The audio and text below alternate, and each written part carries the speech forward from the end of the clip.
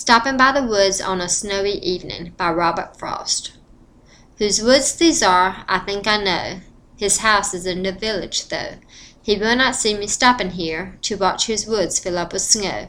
My little horse must think it queer to stop without a farmhouse near.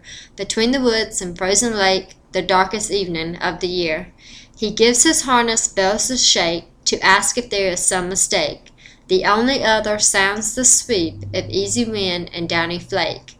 The woods are lovely, dark and deep, but I have promises to keep, and miles to go before I sleep, and miles to go before I sleep.